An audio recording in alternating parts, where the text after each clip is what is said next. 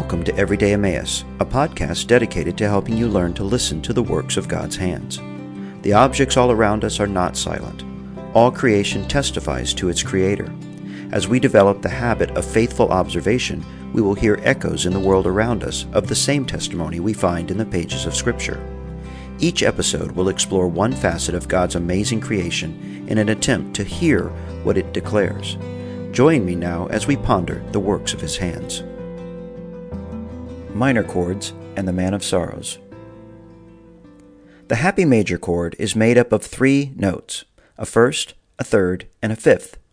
But it's the second of the 3 notes that give it its distinctive cheerful sound. Take away the third and the chord becomes ambiguous, neither happy nor sad. It can go either way. But add the sunny third and the chord brightens to the smiling major. But the minor chord is different. Play a minor chord and the room darkens a little. The words sad, serious, or even dark immediately come to mind. Browns and blacks and sorrowful tears fill our imagination. What makes the change? The second note of the triad, the third. In minor chords, it's down a half step. Just this slightly lower tone changes the entire color. Is this mournful perception learned, or is there something innately sad in the minor chord? I believe it's intrinsic to the chord itself. Here's why. Somewhere in eternity past, the Holy Trinity, overflowing with glorious love and delight, created all things. From this happy triad of Father, Son, and Holy Spirit, all things came into being. And they were good. At creation, Job tells us that the stars sang together and all the sons of God shouted for joy. Job 38:7. The great 3-in-1 is the very origin of joy and happiness.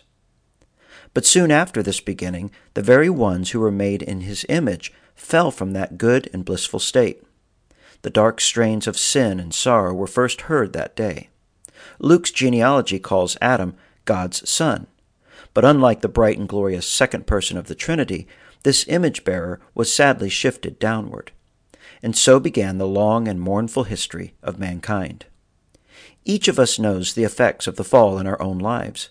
We've felt the pain of betrayal or the weight of our own guilty conscience.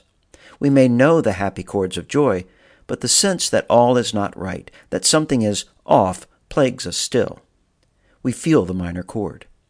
We can relate to Elton John's sad songs when he sings, "And it's times like these when we all need to hear the radio, 'cause from the lips of some old singer we can share the troubles we already know." That same loving Creator who flung into existence the glory all around us, and who also saw the brokenness of His creation, and especially of those made in His image, moved with compassion to redeem and restore. But how would He do it? The true Son of God would come down, or as Hebrews 2:9 puts it, He was made a little lower than the angels for the suffering of death, crowned with glory and honor, that He, by the grace of God, might taste death for everyone. From the joy of His eternal place with the Father and Spirit, the second person of the Trinity would shift Himself downward, entering the brokenness of our tearful world. The only way to save us from our minor existence was to leave His major existence and become the Man of Sorrows. Isaiah 53:3. No one has experienced suffering like the Son of God. No one has felt the pain of this troubled world like Him.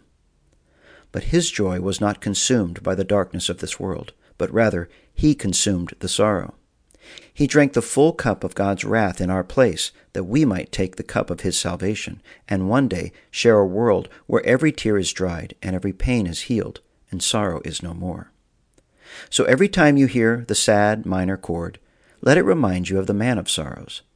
Just as all sorrow has echoed from our first father Adam, so all joy will flow from the last Adam, Jesus Christ, the Man of Sorrows, who was made a little lower than the angels and is now exalted as the King of Glory.